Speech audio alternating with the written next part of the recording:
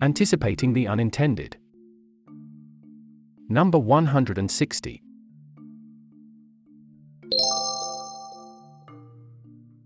Global Policy Watch. What Ukraine tells us. Indian perspectives on global events. Among the rare joys of writing a weekly newsletter is the ability to pretend you're an expert on everything under the sun. That way, the last 2 years has been a gift that has kept on giving.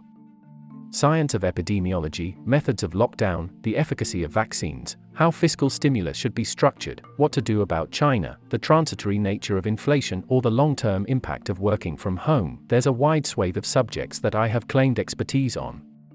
The only thing missing was war. This week Putin heard me. And there was war. Now we do talk about Matsuyanya a lot around here. All international relations can be reduced to the maxim of big fish eating small fish. To many, it seems like a simplistic formulation. Surely it cannot be just about power, they say. What about things like global order, liberal values and democracy that we hear nations claim that govern their outlook? Didn't we do just that during the Cold War? Fought on principles and brought down an evil empire? I can sympathize with them. There's so much talk about higher order morals in international relations that you can easily be taken in by it. Well, my view is that most of that stuff is garbage. The naked truth about international relations is grotesque. It needs the garb of pious intentions. And this becomes clear as daylight when you have a war. As much as it is a humanitarian crisis that saddens you, war is also a moment when all pretenses fall away. And you see the truth. So, what are the truths that emerge from the Russian invasion of Ukraine? The usual response to that question is about Putin, his ego and his frailties, his hegemonic ambitions and his desire for leaving behind a legacy that might appear dubious to us but important to him. Here's a cross-section of views from experts in Brookings. Just to pick one of them, Pavel Baev, non-resident senior fellow. Now we know that Putin's obsession with Ukraine, which constitutes a threat to his regime not because of hypothetical NATO missiles, but because of its choice for democracy and closer ties with Europe, prevailed over common political sense and strategic risk assessments. Wars rarely go according to plans, and this one is set to turn bad for Russia because it is based on serious miscalculations about Ukraine's capacity to defend its statehood, the strength of NATO resolve, and quite possibly the readiness of Russians to partake in this aggression. Every setback will prompt Putin to raise the stakes yet further. In summary, Putin doesn't like democracy in his neighborhood, especially in countries with large Russian-speaking populations. He fears any success there will have a risk of such ideas being transplanted and taking roots in Russia. So, he has to act. He will win the initial rounds but lose eventually, though no one knows when. There are other views too, but mostly in the same vein. I don't have much to quarrel with these, but I think there are other truths to consider in this clear moment of war. Firstly, there was a view gaining strength in the past decade that the interconnected nature of global trade and funds flow allows those who orchestrate them to wield tremendous power. An example of this was the way Iran was brought to the negotiating table by the US by freezing them out of SWIFT, a global financial messaging system that's the spine that supports the money flow across the world. The term that's often used to explain this weaponized interdependence. As Daniel Dresner of Tufts University in his introduction to the anthology, The Uses and Abuses of Weaponized Interdependence, puts it. Weaponized interdependence, WI, is defined as a condition under which an actor can exploit its position in an embedded network to gain a bargaining advantage over others in a contained system. WI challenges long-standing ways that international relations experts think about globalization. States with political authority over central economic nodes can weaponize the networks to gather information or choke off economic and information flows, discover and exploit vulnerabilities, compel policy change, and deter unwanted actions. In the abstract of their original paper, Weaponized Interdependence, How Global Economic Networks Shape State Coercion, Fehl and Newman also explain this. Liberals claim that globalization has led to fragmentation and decentralized networks of power relations. This does not explain how states increasingly weaponize interdependence by leveraging global networks of informational and financial exchange for strategic advantage. The theoretical literature on network topography shows how standard models predict that many networks grow asymmetrically so that some nodes are far more connected than others. This model nicely describes several key global economic networks, centering on the United States and a few other states. Highly asymmetric networks allow states with 1. Effective jurisdiction over the central economic nodes and 2. Appropriate domestic institutions and norms to weaponize these structural advantages for coercive ends. In particular, 2 mechanisms can be identified. First, states can employ the panopticon effect to gather strategically valuable information. Second, they can employ the choke point effect to deny network access to adversaries. Tests of the plausibility of these arguments across 2 extended case studies that provide variation both in the extent of U.S. jurisdiction and in the presence of domestic institutions, the SWIFT financial messaging system and the Internet, confirm the framework's expectations. A better understanding of the policy implications of the use and potential overuse of these tools, as well as the response strategies of targeted states, will recast scholarly debates on the relationship between economic globalization and state coercion. As we have seen in the past few days, this all-seeing, all-knowing panopticon, like the SWIFT, hasn't worked as a deterrent against Russia. The Biden administration sanction order sounded like we will see a complete freeze on SWIFT for the biggest Russian banks and energy companies. But tucked under a subclause in that order was an exemption for energy companies. I mean, what are you left with in terms of sanctions if you exempt the Russian energy sector? So, the question is, why was this carved out? Well, there is only one answer. All the networked interdependence by itself doesn't create real, hard assets on the ground. It only facilitates their trade in a manner that reduces friction. Russia has cheap energy and the EU needs it. And the EU doesn't love Ukraine more than cheap, assured heating at their homes. That's the reality.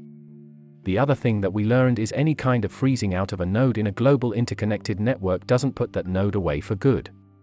The network is so vast with so many strands crisscrossing them that quite soon a new equilibrium is found that brings the node back by circumventing the freeze. The simple lesson here is that cyber warfare, paralyzing a network or freezing out someone are all new, legitimate weapons in international conflicts. But when it comes down to the crunch, real assets trump everything. The other truth to appreciate is the hollowness of nuclear power as a deterrent to any potential escalation of conflict. The idea was somewhat simplistic. This is captured in the definition of the Non-Proliferation Treaty, NPT. The NPT non-nuclear weapon states agree never to acquire nuclear weapons, and the NPT nuclear weapon states in exchange agree to share the benefits of peaceful nuclear technology and to pursue nuclear disarmament, aimed at the ultimate elimination of their nuclear arsenals. Viewed from a perspective of deterrence, what was unwritten was the non-nuclear weapon state would do good to ally with one or more nuclear weapon states who would, in turn, help them in case they have to face off a nuclear state. I mean, that's the kind of thing Taiwan depends on. That the US will defend it in case China threatens to send over a few nuclear warheads their way. What's the basis of this touching confidence?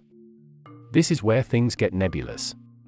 It is some kind of a commitment to values of friendship, liberty, human rights and fresh air. Maybe this was true for a while in the post-World War II kind of polarized world. It is possible those who fought the war and survived believed in some exalted value beyond self-interest. Though it is difficult to believe how the crimes of Stalin in the 30s were too different from that of Hitler. Anyway, maybe World War II was that moment of truth. And that generation realized some things were just too precious. That era has long passed. Those Ukrainians trusted to come to their aid aren't exactly acting with urgency. It is an object lesson for the other smaller nations who are watching this. Lastly, a global order needs a superpower that has the legitimacy that it will back its promises. The ability to do so is linked to multiple factors, including the strength that superpower projects, its willingness to forge partnerships and lead them, and its actions in following through on its words. For these to happen, the superpower needs a domestic polity that's united on how they see their role as the enforcer of global order. If it is fractured on this point, the superpower won't be able to play its role. A default on that means loss of legitimacy. What's happening in Ukraine is the crystallization of the truths that were evident to all post 9/11 but difficult to prove. That truth is in front of us. You can talk forever about common interests and shared values. It means zilch. That spell is broken.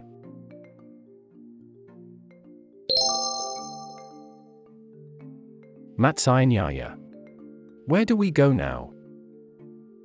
Big fish eating small fish equals foreign policy in action.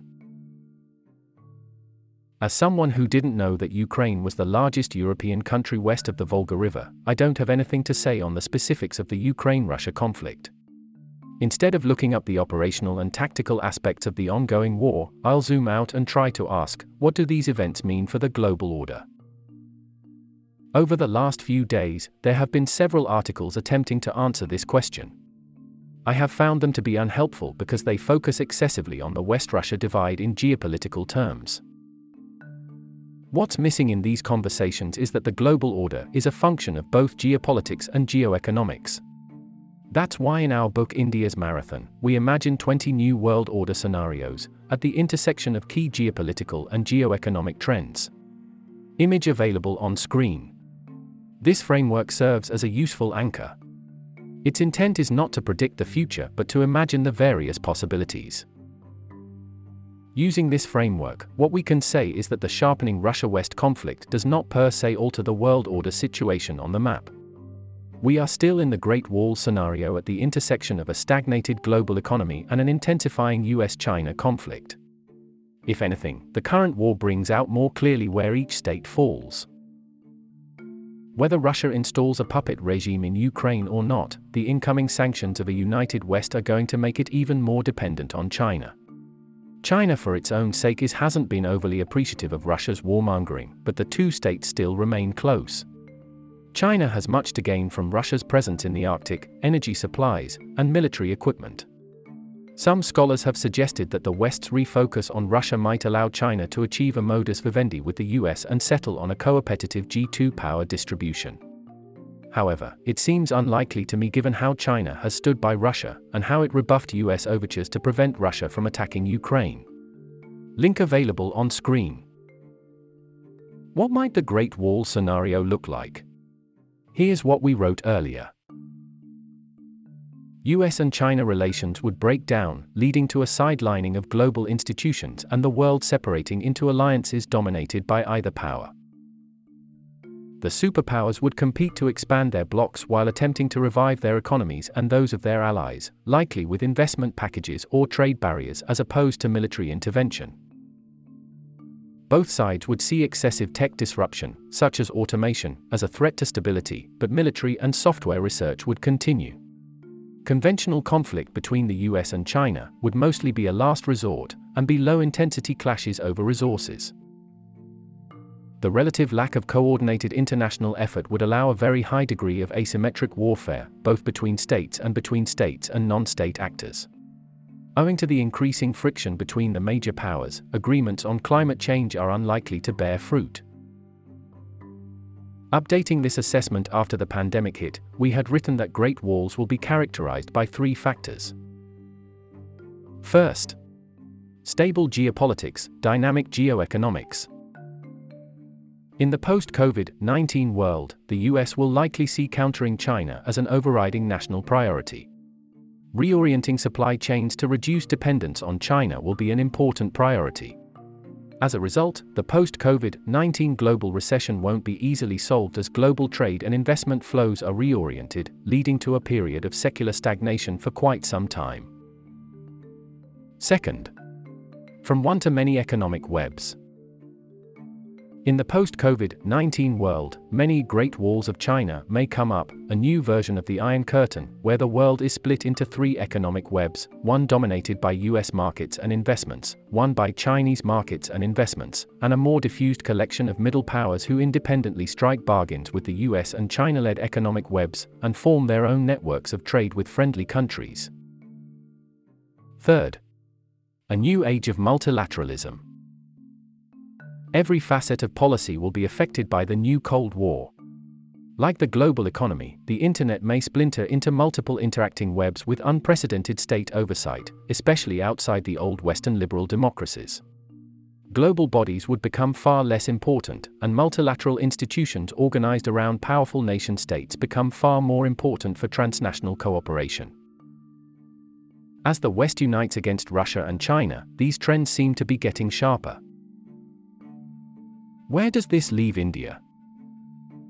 India's task has gotten a lot tougher than before the war began. As long as the primary focus of the West remains countering China, India gains. As soon as the primary focus becomes Russia, India is on a weak footing. India would come under significant pressure from both the US and Russia to show support for either side. Given its military overdependence on Russia, something we wrote about in the previous edition, on one hand, and the overwhelming agreement with the West on countering China on the other, India's choices have become more constrained. It will be a serious test of India's diplomacy to keep both sides happy. It seems to be pushed to strategic autonomy by compulsion, not by choice. Policy WTF billboard bans. This section looks at egregious public policies. Policies that make you go, WTF, did that really happen? As we like to say, public policy is all around us, the failures, the successes, the whole package. This week I came across an educational policy WTF courtesy that Evergreen Fount of Knowledge, Bengaluru's roads. See this image on screen and identify the policy WTF.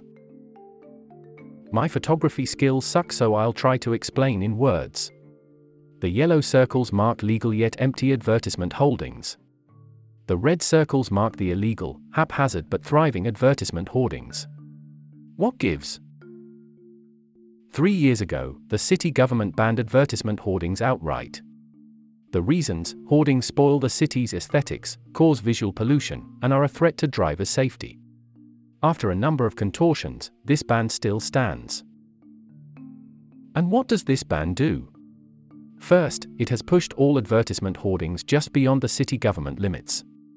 Link available on screen. Second, it has allowed illegal and more unsafe hoardings to come up. As you can see in the image, a legal, small ad space high above the eye level of the driver of any vehicle is now replaced by ad boards of all shapes, sizes, and colors blocking a vehicle user's eyesight. In pursuit of better aesthetics, we have made the roads more unsafe.